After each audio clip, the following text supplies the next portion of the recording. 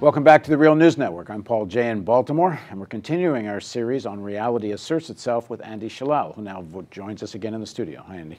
How you doing, Paul? So Andy runs Busboys and Poets, which was soon going to be about 7 restaurants in Washington, D.C. It's the hub of most progressive things in D.C., and if you want to know more about Andy's bio, watch part 1 of this series, because that's what it's all about.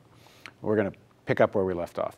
So we're talking about your vision for education. You're running for mayor of D.C., and I'll remind everyone that the ground rules for this interview is Andy can't critique anything about any of the other candidates. He can kind of just give his own vision of the future, and we're doing that because we're not sure we're going to interview any of the candidates, although we've asked them. So your main issues on education, what are the 3-4 things that need to be fixed, and how would you fix them? Sure. You know, the education system in D.C., as we mentioned earlier, needs a lot of fixing. So education reform came in 2007, the Education Reform Act that ushered the era of Michelle Rhee. A lot of people may know who she is. She's a national figure now on education reform. So we went from no child left behind under the Bush era to no kid left untested to no teacher left unstressed. And our schools are still doing very poorly. So at some point, you have to ask yourself, are we going the right direction? And the answer is clearly no, we're not going the right direction. We can learn some things. Of course, we can pick up some positive things that have happened along the way. But we cannot continue in this path because kids are falling off between the cracks.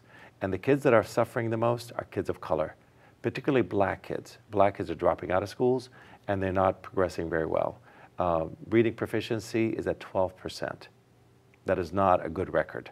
So we have to reassess. The leadership of the Democratic and Republican parties all seem to be on board with standardized testing. Yeah. And that's supposed to be the great way out of all this. Yeah. You don't think so? Well, I mean, I think you know, good results sometimes hide bad things that are happening in the school system. And bad results sometimes hide good things that are happening in the system. So you can't just judge everything on a test. I'm not saying you should do away with testing. Testing is useful. It's useful to set a direction, to understand where the gaps may be, but it's not a place to be all and end all. We made testing everything. It depends. A good test can give a teacher an enormous raise. It can keep a principal in their job. It can make sure that a school stays open. A bad test, opposite. It'll fire the principal, fire the teacher, close the school down. Those are very high stakes. And when you create such high stakes on one matrix like that, you're bound to create all kinds of problems. First of all, lots of anxiety, which is pervasive in the school system now. You can't teach under anxiety. You have to teach under collaboration, under a more supportive environment. So that's one. The other part, it's been wide open for cheating. When everything depends on that, a person's livelihood, a person's ability to get a raise, and all of those things are dependent on the one test, there's cheating. So there's a lot of cheating in the system. In fact, we had one incident where 100 schools were seen with some irregularities in their testing, some of the erasures that were happening. So how do you solve the problem? Because one of the reasons for this was you were finding kids graduating, say, from elementary school who were actually illiterate. There's no way they should have been passing, but they were just passing through. Right. And there needed to be some objective way to know how kids are doing. Right. I mean, that's been happening throughout. In fact, people graduate out of high school and don't read, but for second or third grade level. We need to have more reading specialists, for instance, that could go on, not just in elementary school, but through middle school and through high school. A lot of teachers spending a lot of time in high school on remediation, trying to teach kids how to read, let alone teach them to learn. So there's a lot of issues there that need to be addressed. And we've created the situation where schools have become the answer to all of society's ills. We have a lot of poverty in D.C. 1 out of 5 people in D.C. lives below poverty. 1 out of 3 children lives below poverty. Kids come to school completely unprepared. We know by evidence and by track record that 2/3 of education happens outside the school through family, parents, environment. 1/3 only happens inside. So the teachers are having to make up for the 2/3 that's missing for some of those kids' lives. So teachers tell me that they have to bring fruits and vegetables for the kids just to give them something fresh to eat because they don't see fresh food in their environment. They have to become social workers, mental health specialists, family counselors, nutritionists, nurses, you name it. By the time a teacher is ready to teach, the day's over. How racist is all of this? Meaning, are the conditions for white poor any different? There aren't really white poor to speak of in DC. Yeah, the very, very small numbers. Almost entirely all of the poverty is centered around African Americans and some Latinos.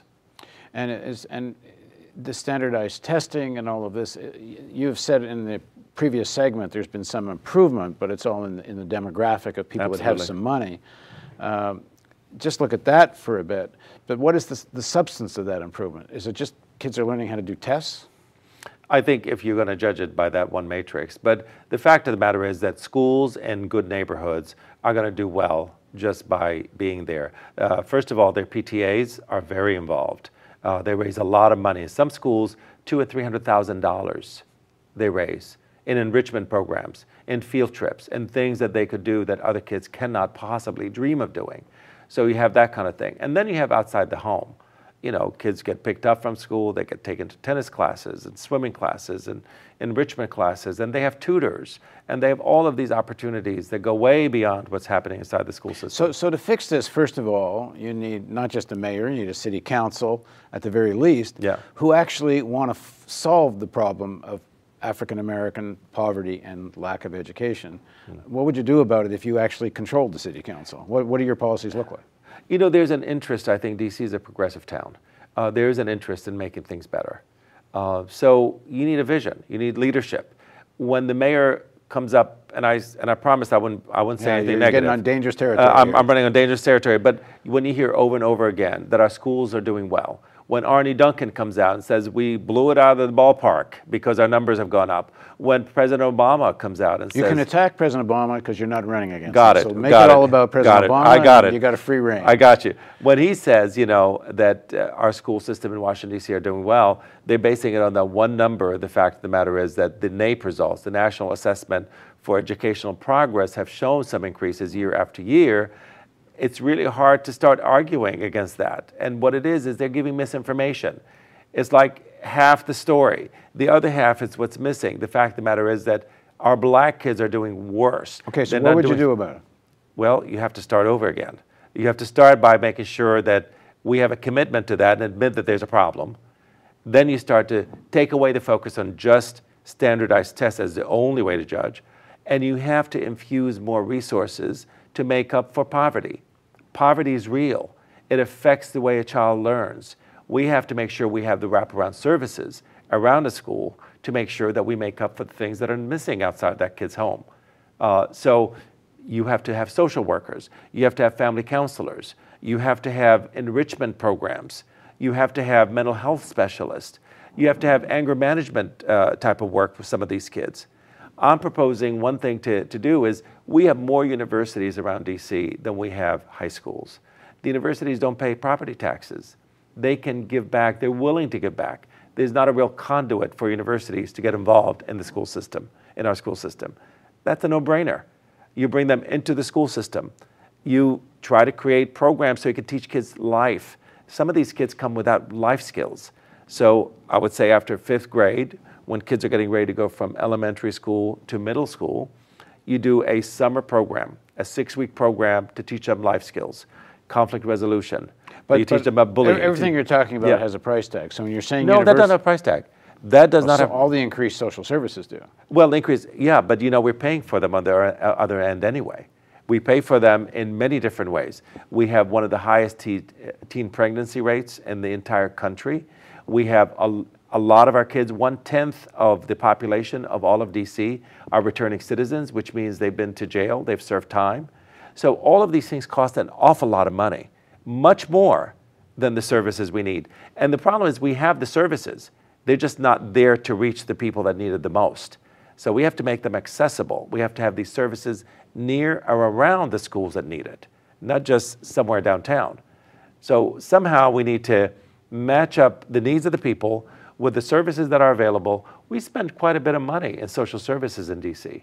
We're actually pretty good at that. It's just those social services aren't reaching the people that need them. So it's not a question of more resources, it's better organized resources, or both? I think it's that. I think we have an awful lot of waste. an awful lot of waste. But I think it's also both. I think it is about making sure that you line up the resources with the needs. Right now, every kid throughout the entire system gets the same amount of money. We need to make sure that we add a little bit more to needy schools. Is part of the problem also that both in terms of curriculum and expectation, there's no education about how are we going to get out of poverty? There's no sense of that kind of political discussion. Right. And like the education either you have to have a realistic expectation that if I study hard, life is really going to get better. And to a large extent, it doesn't. A lot of kids do graduate from high schools, and Baltimore's not all that different from DC. And there's nothing next. There's no second act, even if you did fairly well in school, never mind if you didn't. And then there's next to no discussion about, how do we deal with this in a systemic political way? In other words, there's no way to learn how to think. Yeah, I think we've also really commodified poverty. And poverty is big business now. So there's a lot of... So are prisons. Yes, absolutely. Maybe we're saying the same thing. That ties into all of that. So, worst comes to worst, a kid doesn't do well, they end up going to jail. Hey, we got it. It's a win-win for some group of people, right? So I think in that sense, they figured out a way to monetize poverty. So there's not a real incentive to end it in that sense. So that's really an important thing. The other thing is we have, in DC, for instance, we have more jobs than people to fill them. We have more jobs in DC available. So when politicians get up and say, we need more jobs, we don't need more jobs. We need to train people to get the jobs that are available. We need to bring back vocational training into schools to make it so that kids that want to do other than go to college, something else, learn cosmetology, learn about auto mechanics, learn about IT, learn about things that don't require a 4-year college degree. I think it's really important to bring those back in schools. But do you think there's been kind of a de facto understanding or policy that's not stated that what we as a society are going to do in areas of chronic poverty, especially African American and Hispanic, is we're going to find the few bright lights and we're going to make sure they do okay, and the hell with everybody else? Well, there's a lot of bright lights. I think those bright lights are not given the opportunity to shine. But a few are. I mean, there's now a few doors open. Yes. But in terms of trying to really do anything transformative to this chronic poverty and help the people that don't shine, a few do. I mean, there's always going to be a few kids that no matter what are going to come to the fore, and now maybe some of them are finding ways out. But everybody else... Yeah, I mean, we have this blame society. When somebody's poor, we blame it on them. It's their fault. They're too lazy. They don't seem to pull themselves up by their bootstraps. We hear that over and over again. And the reality is, when you look at it, that a lot of people are in, systemic poverty. You have a young mother who has a baby, and then she has to figure out a way to make a living. That baby, she can't drop off that baby somewhere and go off and find a job. And when she does find a job, it's a minimum wage job. That minimum wage job does not put a roof over her head. It puts her in a cycle of poverty. And suddenly she's having baby number 2 because there's not enough counseling, there's not enough opportunities, there's not enough hope for that person. They did a study in Washington, D.C. where they were interviewing high school kids that have dropped out. Their form of entertainment is having sex, because there's nothing else to do. There's not enough programs, there's not enough after-school programs. Now, how are you finding people responding to this campaign, if this is the way you're talking? Because the fact is the majority of people that vote are not going to be people that live in poverty. Well, what I'm finding interesting is the debate has changed completely in this election cycle. The issues that I've been talking about have become picked up by all of the candidates. So everybody's talking about improving schools now. Everybody's talking about the achievement gap, which no one mentioned before. Everybody gets up and says how we're doing so well in schools, and suddenly the achievement gap has become a big issue.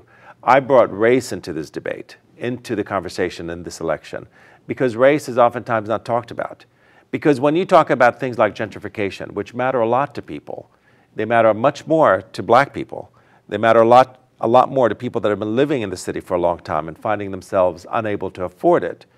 But for an average white person moving to the city, gentrification is pretty cool. It means that you have a nice coffee shop, you have some hipster clothing store around the corner, you have clean streets, you have but those are a lot of the people that are going to vote in this election. Not necessarily. I mean, I think yes, a lot of people vote, and you know, African Americans as well as white people vote. But I think, well, not all hipsters are white. That's for sure. Well, okay. Yeah, you're right. Especially in D.C., there's a lot of good government jobs, and not only African Americans have pretty good government jobs. And there's a class question there too. I agree. So, maybe we're talking about two different things, but hipsters are a different group. But anyway, yeah, culturally, I have no idea what these categories are. I have young, you know. Kids in their 20s, yeah, so I know what hipster is. Yeah, well, we talk about that. In terms of that, I have no idea. Yeah. But I think it's important to understand that when we're talking about these issues, gentrification, that we talk the same language to each other. That gentrification to one group of people has a whole different meaning than to another group. Okay, you said you introduced issues of race, you introduced issues of class in this election. So that gets to my next big question, and I'm going to ask it in the next segment, which is, why'd you run for mayor? And we're going to take up that question in the final segment of this series of Reality Asserts Itself on the Real News Network.